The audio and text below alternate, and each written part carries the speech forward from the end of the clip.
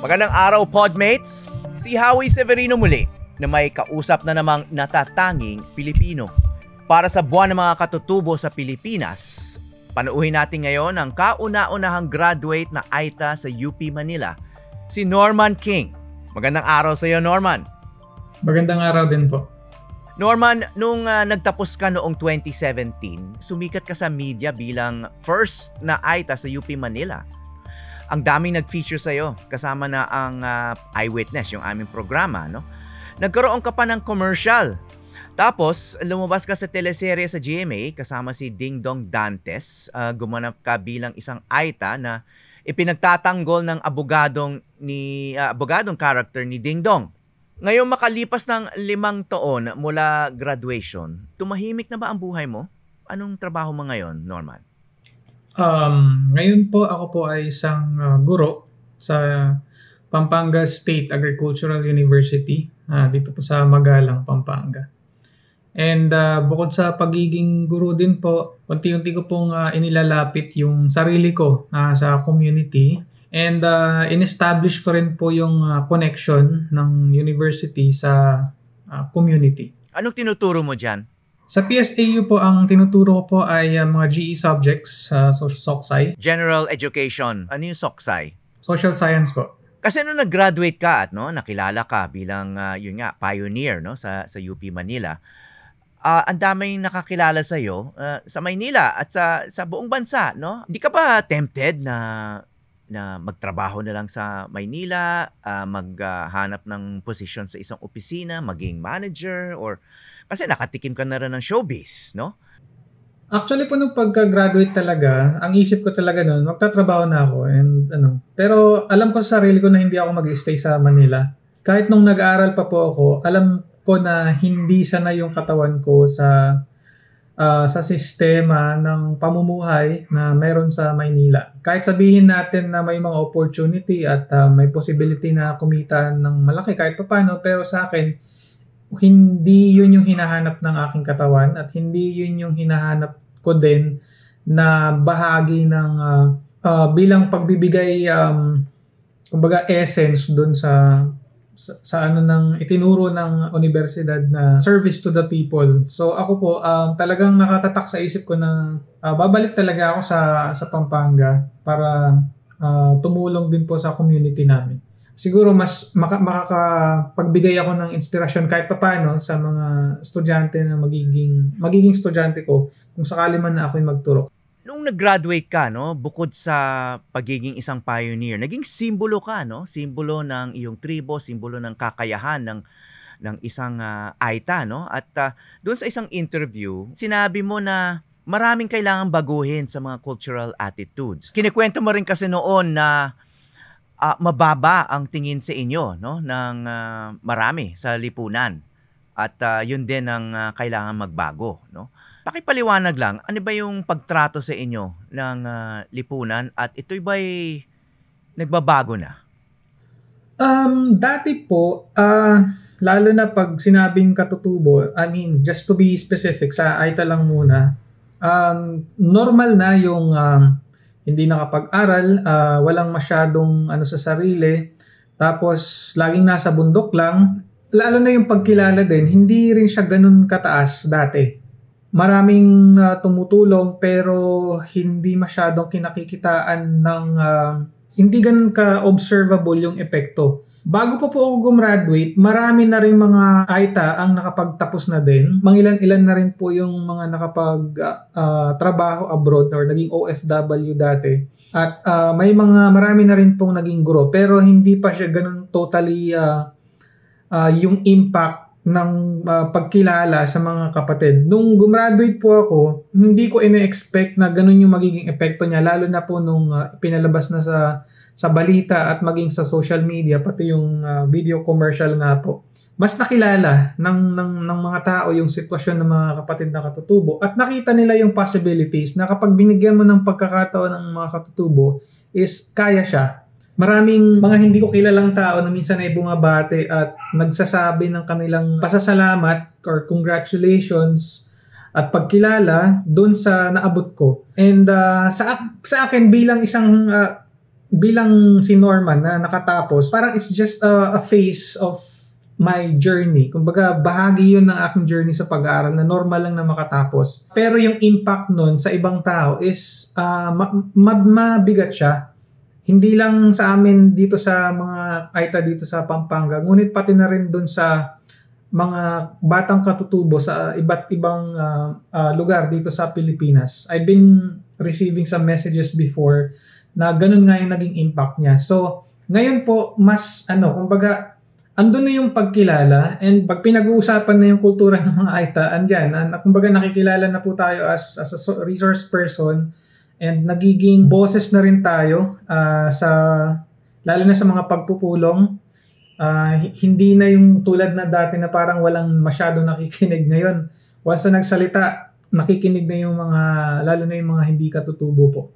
And nagiging, kumbaga, napapasama na rin tayo sa mga konsultasyon na kung saan may kinalaman sa mga usapin ng edukasyon at ano pa ba yung ibang pwedeng gawin. So, yun po yung mga pagbabago ngayon. Sa tingin mo, nababawasan na yung diskriminasyon?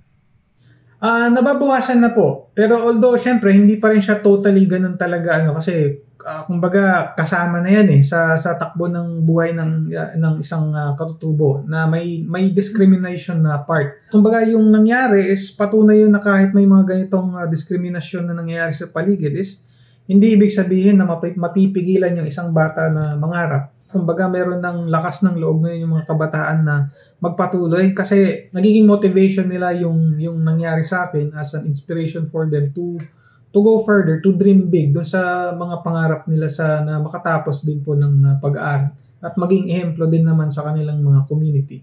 So ngayon, bawas na po talaga siya pero hindi natin totally masasabi na wala ng diskriminasyon. Meron at meron pa rin po.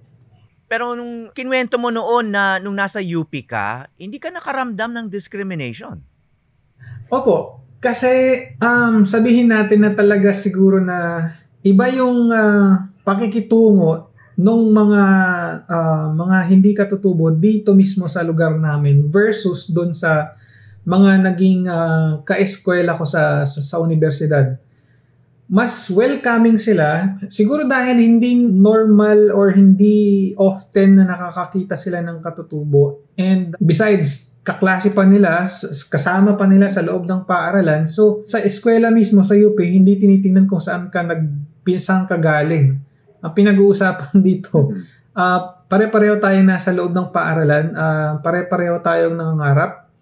At edukasyon lamang tanging bagay na nagbibigay ng pantay na pagtrato, pantay na pagkilala sa kakayanan ng bawat isa. Kumbaga, ang basehan din ng pakikitungo sa akin ng aking mga kasamahan is pare-pareho tayo na nandito sa universidad para matuto. Kaya hindi talaga walang discrimination part. And po kasi, akala din kasi nila dahil medyo parang banyaga ang aking apelyido. Akala nila ay may lahi ako na Amerikano. Kaya hindi rin nila napansin. Itanong ko lang, no? Yung apelyido yung King, karaniwang apelyido ba yan ng mga Ayta? Hindi po. Ito po kasi ay may kumbaga may konting history din siya. Doon sa mga Amerikanong sundalo noon dito sa may Clark Air Base. At ang nagpangalan po or nagsunod ng kanyang pangalan or ng apelyido sa amin ay yung isa sa mga general na si General Mark King. At yun po yung time na kailangan iparehistro din yung mga kapatid na katutubo para sa kanilang pagkakakilanlan. So may mga instances na yung kapatid ng kanununuan namin is iba rin yung pangalan or apelyidong napunta sa kanila. At yun naman ay isinunod doon sa mga taong nag-alaga din sa kanila. So magkaiba sila ng apelyido kahit magkapatid sila dahil doon sa mga taong kumupkup din sa kanila at nag-alaga. So yung sa amin, sa side namin is yung isang general na kung saan itinunod niya sa kanyang apelyido. At dahil na rin sa nagsisignify din yun sa kakayanan nung aming kanununuan bilang isang hari din, kumbaga, apo kung tawagin, sa aming lugar. Dito po sa kabundukan ng Pinatubo po noon.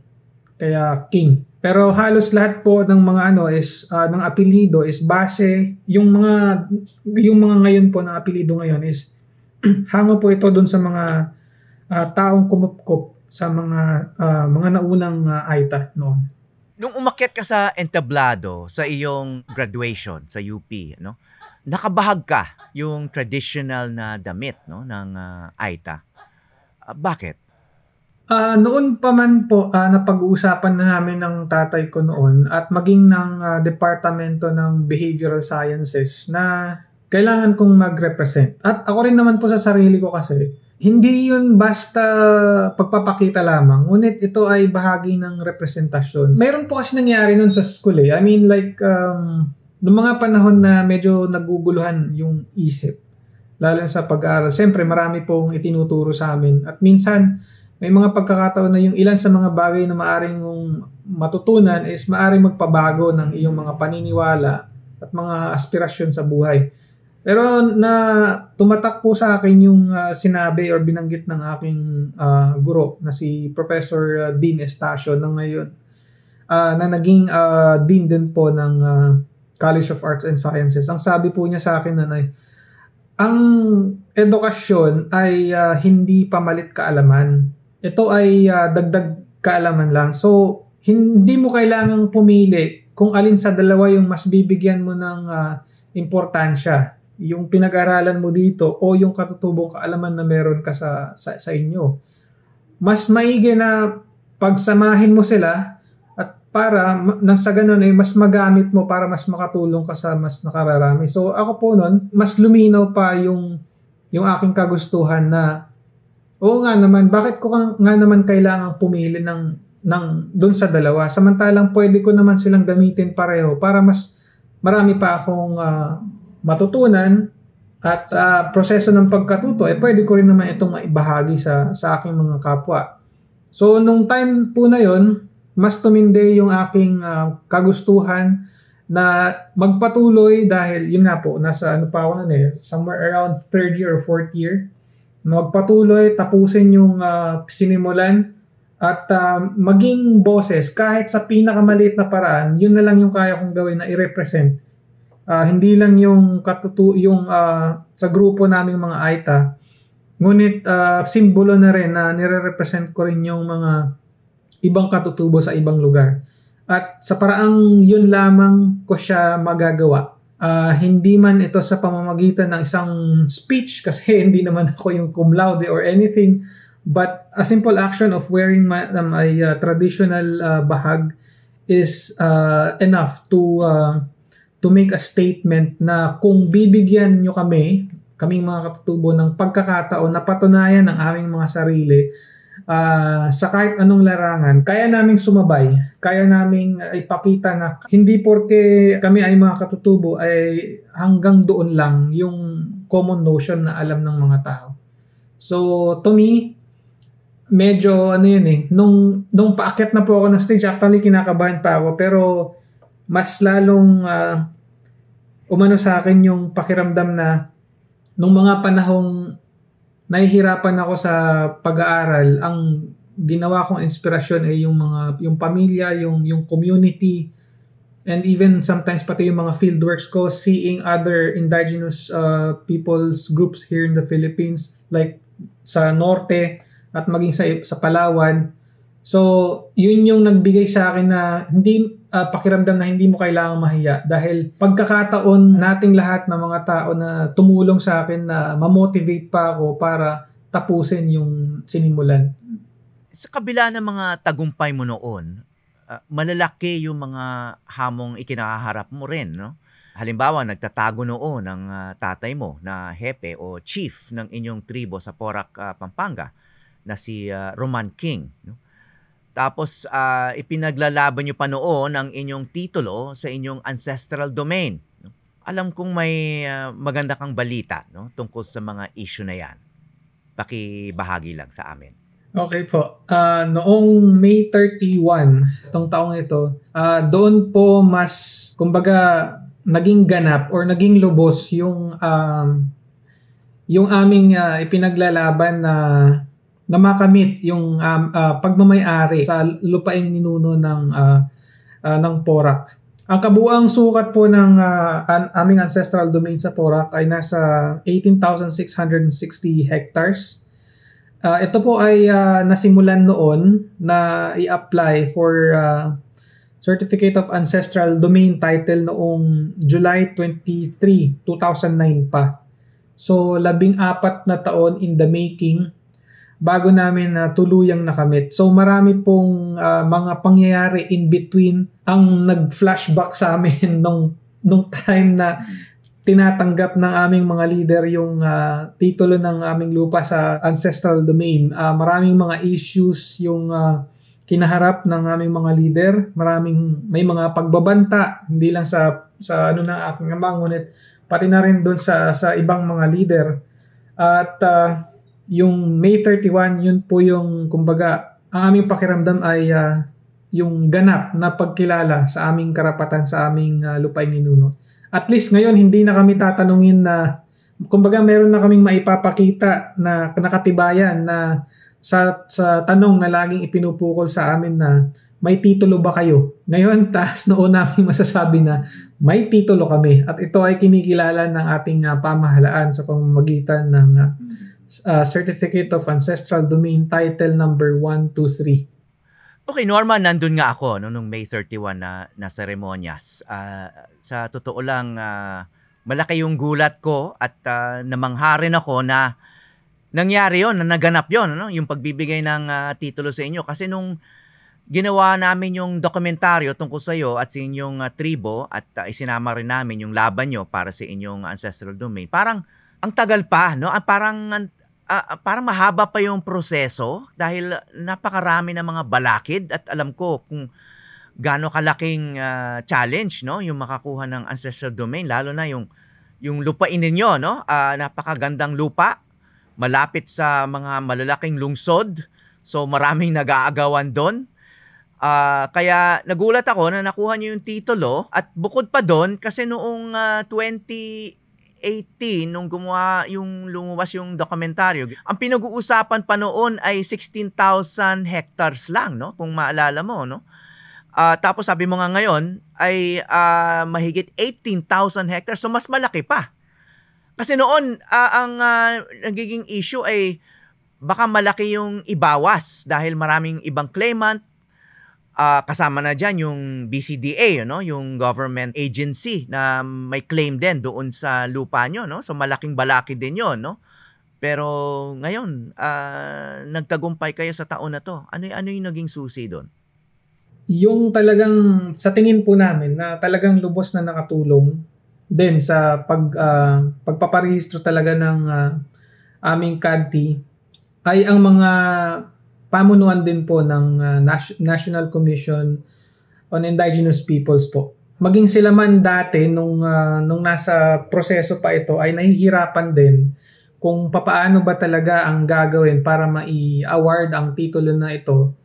Medyo sabihin po natin na dahil na rin sa impluwensya ng mga ilang mga politikong tao na nagnanais din naman na maisaayos ang lalo na yung mga claimant na nakapasok doon sa loob ng ancestral domain. Kaya nung pinag-uusapan po natin ito nung una ay 16,000 dahil pinag-uusapan nga po na iawas yung mga halos mahigit 2,000 na private properties doon sa loob mismo ng ancestral domain. Kaya kung ano man po ang nangyari sa desisyon ng pamunuan at kung papaano nila ito nagawan ng paraan na maparehistro at maibigay sa aming mga katutubo ng Porac ng walang bawas, maraming salamat po sa kanila. Hindi man po namin tiyak kung ano ang nangyari pero salamat po doon sa pagkilala. Although batid po namin na mayroong talagang ilang proseso na hindi maiiwasan pero doon sa mga pinuno na nagbigay ng importansya talaga doon sa mga katutubo na ito ay para sa mga katutubo at kahit may mga nakapasok dyan pero karapatan pa rin iyan ng mga katutubo. So iyon po, labis po namin itong pinagpapasalamat sa pangunguna din po ng ating Chairman Allen Capuyan po. At ang kanyang 10 ng kanyang mga kasamahan sa NCIP po. Sa mga panahon na yon, no, may banta rin sa tatay mo. Kaya siya nagtatago, no? Paano naman naayos yon? Banggitin ko lang na siya yung chairman ng inyong yung inyong grupo. Ano yung pangalan ng inyong association? Porac Ayta Ancestral Domain Federation Incorporated po. Okay. So paano naayos yung problema ng tatay mo, si Roman King, yung hepe nga o chief ng inyong tribo? Ang nangyari po ay ganito. Merong isang problema na mga panahong yon sa isang resort na kung saan ay nakapasok at nasa loob at nag-ooperate sa loob ng ancestral domain ng Porac. Sa tulong ng isang kaibigan sa Angeles, nagtimbre kay tatay na medyo lumayo ka muna sa lugar dahil may nakita akong dokumento dito na nagsasabi na na kinukuhaan ka ng search warrant dahil sa mga ilang kadahilanan. Hindi na po ako magpapangalan ng kanyang posisyon at ng kanyang pangalan dahil para na rin po sa seguridad ng taong yon na may puso na tumulong sa mga leader po ng katutubo ng Porac. At yun ang nangyari at yun po yung simula na nagtatago nun si tatay. Gaano katagal siya nagtago? Halos rin po yun, kulang-kulang mag-iisang taon din po. Isang taon din, no? So sa madaling sabi na absuelto siya sa mga aligasyon na yon at naging malaya na siya para kumilos ulit para sa inyong tribo at ancestral domain. Sa tulong din po ng mga kakilala at nagkaroon ng pagkakataon na makausap din yung ilan sa mga opisyal ng kapulisan at ng mga kaibigan, ng mga general din sa connection na rin para makausap at maibigay yung side naman niya. At yun nga, napagtanto nila na wala naman pala talaga. Kumbaga, hindi naman reliable yung source at walang basehan yung mga aligasyon. Kaya napawalang visa rin po o napawalang kwenta din po yung nangyari. Kaya yun po, pagtapos nun, mas naging malaya na din po siya na makalabas sa publiko at maipagpatuloy po yung mga usapin para po sa mailabas yung or mairehistro po yung ancestral domain title noon. So yung federation ninyo, no? Federation ng mga Ayta dyan sa Porac, ngayon silang may-ari ngayon, kayo may-ari ngayon ng 18,000 plus hectares, no? Sa Pampanga. Paano to i-manage at anong pangarap nyo para sa napakalaking lupa na to? Ngayon po, yung organization po, existing pa rin po siya. Pero ang ginawa po ng NCIP ay naglabas ng mandato na kung saan para maging unify yung mga katutubo sa under ng isang title is pinag-isa. Naglabas ng mandato na pag-isahin lahat. Merong isang leader merong isang posisyon na kakatawan sa lahat. So ito po ay yung tinatawag na Indigenous Peoples Organization at Indigenous Political Structure. So may dalawang organisasyon. Yung isa sa IPS, ito po yung nangangalaga, sila yung tagagawa ng batas, tagapagsulat ng batas, at ang IPO naman, siya yung tagapagpatupad ng batas. So nabuo po ito, pero yung mga existing dati na like yung Porac Ayta Ancestral Domain, andun pa rin po siya.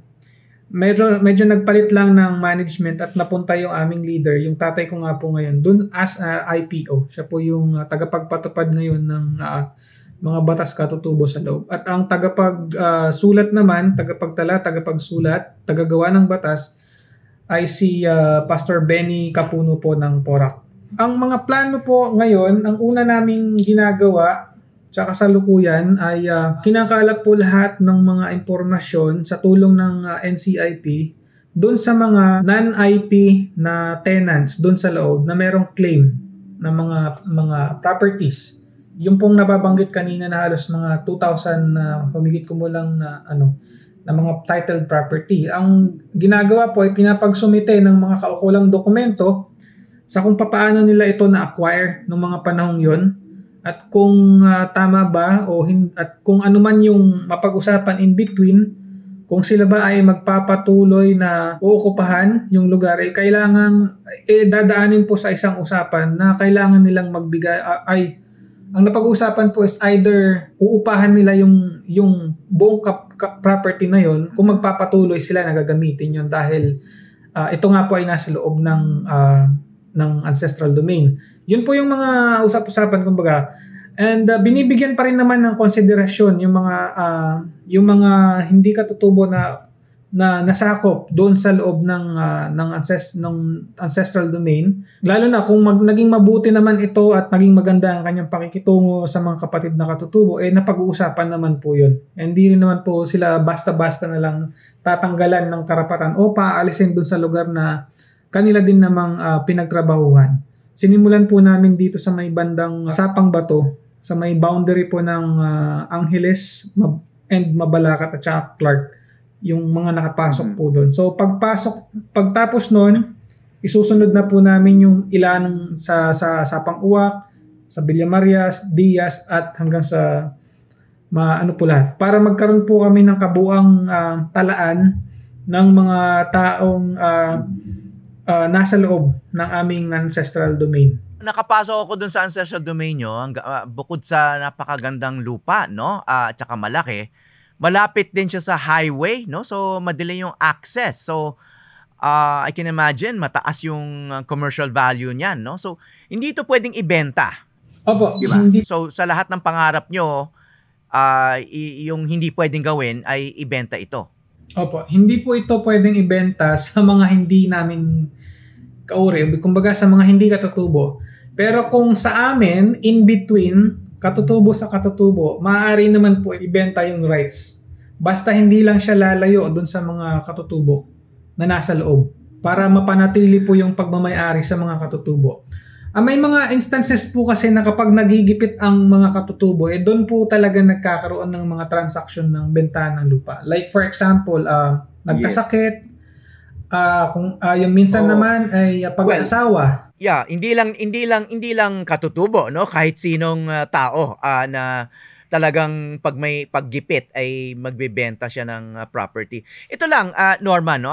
Hypothetically, kasi sabi mo nga, pwede lang ibenta sa kapwa katutubo, no? Paano mo malalaman na tunay na katutubo yung magpresenta? I mean, halimbawa, kung ang lolo ko ay isang katutubo, no? Halimbawa, I am 1/4 Ayta. Pero lahat ng ibang ninuno ko ay mga Tagalog, mga lowlanders, no? Ako ba'y mabibilang bilang isang katutubo, bilang isang Ayta?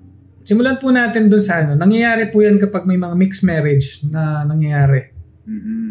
Yes. Sa mixed marriage na ito, syempre yung kumbaga yung magiging anak nila ay magiging kalahati, kumbaga yung kanyang magiging half-blood siya. Ngayon, in terms of priority, hindi siya pwedeng ma-prioritize agad-agad.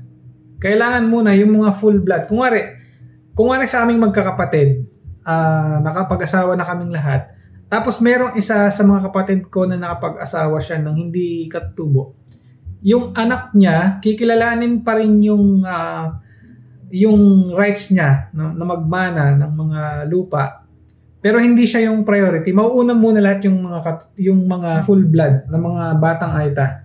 Sila muna yung mas mabibigyan ng priority bago yung isa. Pero hindi siya tinatanggalan. Bibigyan pa rin siya ng pantay na pagkilala. So after nun, kung maging 1/4 na lang, mas less na yung prioritization mo in terms of dun sa pagmamana ng mga kalupaan. Tanging ang bata ang pwedeng makihalubilo. Hindi pwedeng makialam sa mga usapin yung magulang, lalo na yung magulang ay hindi katutubo. Okay. Nung nag-aral ka ng BA Behavioral Sciences, no, sa UP Manila, nakagraduate ka na may degree, no, sa Behavioral Sciences. Sinabi mo noon nung nag-graduate ka ay magandang paghahanda yung iyong kurso para sa pagre-research at pagsusulat tungkol sa sarili mong kultura, tungkol sa inyong tribo, no? Dahil sinabi mo na wala kayo masyadong written records dahil mas umiiral sa inyo yung oral traditions. I mean, karamihan naman sa mga Filipino ethnic groups, ganun din, ano? So, yung isang naging pangarap mo noon, no, na magsulat ng mga libro tungkol sa sarili mong komunidad at kultura, no? May ganun ka pa ring pangarap ngayon? Opo, nasa checklist po yun. Priority po dapat yun na ginagawa ko siya in between. Kasi it's going to be a legacy na rin po kasi sa akin as part of at ayoko rin namang walang mangyari. Kumbaga nakasulat lang siya nandyan pero hindi siya nabubuo. Hindi pwedeng wala. Kumbaga, para naman magkaroon kami ng sarili naming libro. Ngayon, andyan na yung titulo. Ano pa bang mas malalim na dahilan para hindi ito ipagpatuloy? So, it gives me more motivation to isulat pa ng mas maigi yung mga nasimulan po na pagdating sa libro po namin dito sa Porac. Mm-hmm. Ano yung pinaka magiging highlight nitong librong to? Anong aspeto ng iyong komunidad? Ang first volume po kasi na nakatala ko ay origins muna. Like kasama dito yung pagpapangalan sa mga lugar, ano yung ibig sabihin ng mga pangalan ng bawat lugar na ito, and then yung mga clans, sino-sino ba yung mga legitimate clans na tumira sa bawat lugar. Yung kasaysayan ng lugar nyo, no? May mga tumatawid na mga katutubo from Zambales going Pampanga, and then nagki-claim ng mga rights nila dito dahil kasama yung apelido nila dito, pero hindi siya ganon. You have to trace that. Kasi ang magiging issue po dyan sa mga younger generation ng mga Ayta. Sasabihin ng younger generation na Ayta, lalo na kapag hindi masyadong binabanggit ng mga magulang niya or kung namatay na, hindi nabibigyan na yung lupa talaga natin sa Zambales, hindi dito. Hindi porque pinanganak ka dito, dito ka na magki-claim ng rights mo, hindi. Pumunta ka dun sa mga kamag-anak talaga sa Zambales at dun ka mag-claim ng right dahil dun talaga yung pagmamayari.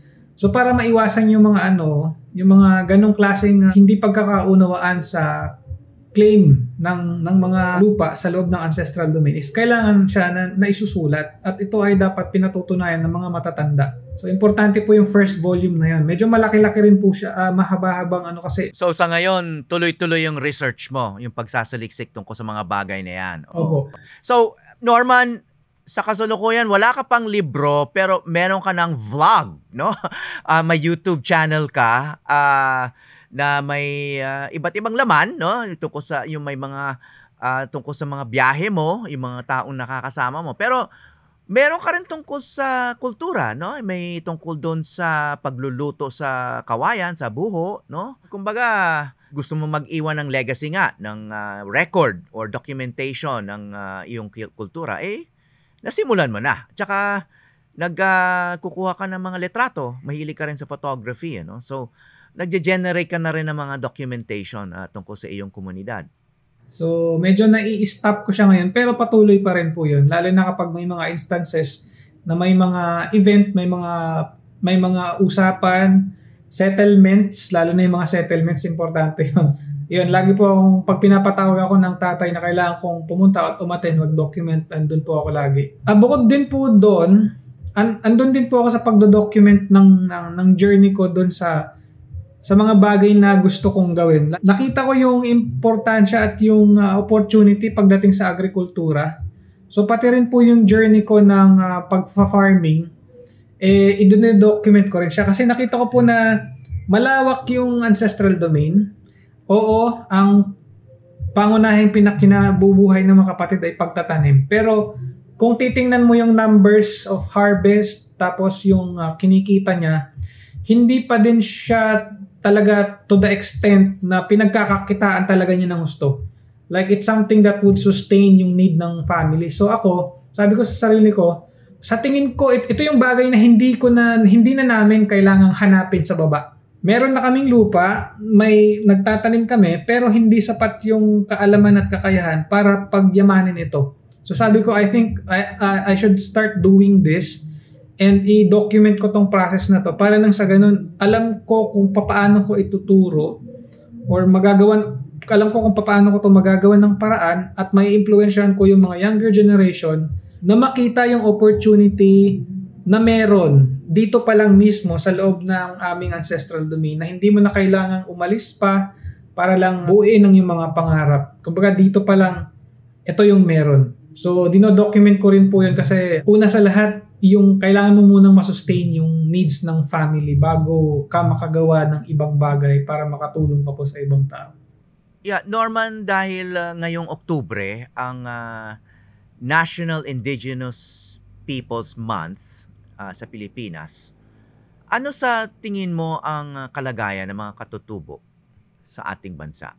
Yung ilan sa mga basic needs ng na na-enjoy natin ay actually ang main contributor nito ay mga katutubo kasi nandun sa mga ancestral domain. Let's say for example, water supply. Ang sumusupply ng tubig sa Maynila, hindi po ba located dito sa mga lupain or ancestral domain ng mga katutubo? Pero minsan na akong napasyal, minsan ko nang napuntahan ang mga lugar na ito. Kahit sinasabi natin na merong royalty ang nakalagay doon sa batas na sinasabi, doon sa guidelines ng batas, doon sa NCIP, sa FPIC, na kung saan tatanggap ng royalty fee ang mga katutubo, hindi tayo katulad nung sa ibang bansa. Like for example, in the US, na kinilala yung pagmamay-ari ng mga Red Indians sa kanilang sa particular areas, and then merong certain percentage na napupunta talaga para sa kanila. Sino yung nagbe-benefit mostly pagdating sa atin? Sa ating sitwasyon, sino yung nagbe-benefit pagdating sa mga like big water companies, MWSS? I mean, para sa mga katutubo, asan yung part nila? Sila pa minsan yung walang maayos na patubig sa kanilang mga lugar. At pagdating naman sa mga mining sites, sila pa yung hindi maayos yung daan. Kumbaga, kung titingnan natin siya in general, medyo struggling pa tayo pagdating doon. Yes, andun yung pa isa-isa na pagkilala. Pero yung sabihin nating full benefit of their rights over their ancestral domain is hindi pa talaga doon na-enjoy ng husto. Ngayon, siguro ang masasabi ko lang kung nakikinig man ang ilan sa mga kapatid natin katutubo, lalo na sa mga younger generations na kabatch ko, normal lang na nahihirapan tayo minsan at normal lamang at ano lang din na hindi pare-pareho ang ating sitwasyon. Pero hindi ibig sabihin na noon na hihinto na tayo. Kasi kapag huminto tayo, mas maraming mawawala sa atin, lalo na dun sa mga batang susunod pa sa atin. Huwag nating tingnan yung hirap na nararanasan natin sa mga maikling panahon. Pero tingnan natin, sa halip tingnan natin yung impact na pwedeng mangyari kapag pinagpatuloy natin yung ating kagustuhan na mapabuti ang ating community. Dahil yung magiging impact nun hindi lang sa atin, ngunit mamanahin din ito ng mga batang susunod pa sa atin at susunod pa sa kanila. So, huwag tayong hihinto. Mahirap, pero hindi naman lahat nakukuha sa isang bagsakan lang o sa isang kisap mata lang o sa isang taon lang, hindi.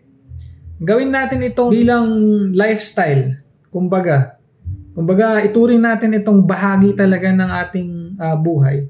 Ang kasakitan, kahirapan, at ang mga challenges na nariyan sa paligid natin, kasama iyon. Kasi kung hindi natin gagawin yon, sino? Ang tanging, hindi naman habang buhay, maraming taong tutulong sa atin. May mga sarili din silang pamilya, may mga pamilyang binubuhay, pinapakain, at hindi nila kayang ibigay ng buong-buong oras nila. Ang tanging kayang makagawa lamang nun ay tayo sa atin, para sa mga sarili natin at sa community natin. So, huwag tayong mapapagod. Kung napapagod tayo, pahinga lang, tapos magpatuloy lang. So, yun lamang siguro yung maibabahagi ko sa mga nakikinig na mga kabataang katutubo at mga leader ng mga katutubo na nakikinig ngayon. May payo ka sa mga kapwa Ayta, lalo na sa kabataan? Sa mga kapwa Ayta, nakita nyo naman maraming pagkakataong dumarating. Hindi na tayo napag-iiwanan ng mga taong nais tumulong. Andyan. Kung maaari lang sana, wag muna kayong mag-aasawa agad. Dahil kapag nag-asawa kayo, mahahati na yung attention niyo. Lalo na kung may pangarap kayo sa buhay, mahahati na yun. Ang pag-aasawa ay mabilis. Madali lang yan. Pero ang pagbuhay ng pamilya ay napakahirap, lalo na kung hindi ka pa talaga handa. Hindi ka pa handa pagdating sa usaping pinansyal, sa usaping pangkalusugan, at sa usaping pamamahala ng lupaing ninuno. So kailangan mo muna kahit paano i-equip yung sarili mo na maging sustainable ka at kaya mong bumuhay ng pamilya bago mo gawin yun. Norman, ikaw ay isang binata pa. Binata pa po. So you are walking the talk. Ikaw isang magandang halimbawa ng sinasabi mo. Opo. Marami po akong gustong hindi lang sa community, ngunit gusto ko rin puntahan yung iba't ibang lugar ng mga kapatid na katutubo. I mean, bilang, kumbaga, bahagi na yun ng sistema ng mga katutubong Ayta na you go one place to another eh. You visit different locations, nakikipagkwentuhan ka din sa mga katutubo sa ibang community, communicate ka. So sa akin marami pa eh, kumbaga hindi ko pa nalilibot ng husto ang buong kapuluan ng Pilipinas. So gusto ko pa munang magawa lahat yun at malay natin, baka balang araw sa kalilibot ko doon ko makita yung hinahanap ko na makakasama. Okay, on that romantic note, salamat Norman, salamat sa iyong inspirasyon. Mabuhay ka, Norman King, isang trailblazer, ang kauna-unahang Ayta graduate ng UP Manila. Congrats sa lahat ng ginagawa mo at good luck sa iyong career. Norman King, thank you very much. Maraming salamat din po. This episode was produced by the team of Aubrey de los Reyes and Pau Recuesto Esquejo and edited by JR Magtoto with the wonderful people of GMA News and Public Affairs Digital. Thank you, Podmates, for staying until the very end of this podcast. And remember, nakakatalino ang mahabang attention span. Don't forget to like and subscribe. Till the next pod, mabuhay kayo at ingat lagi.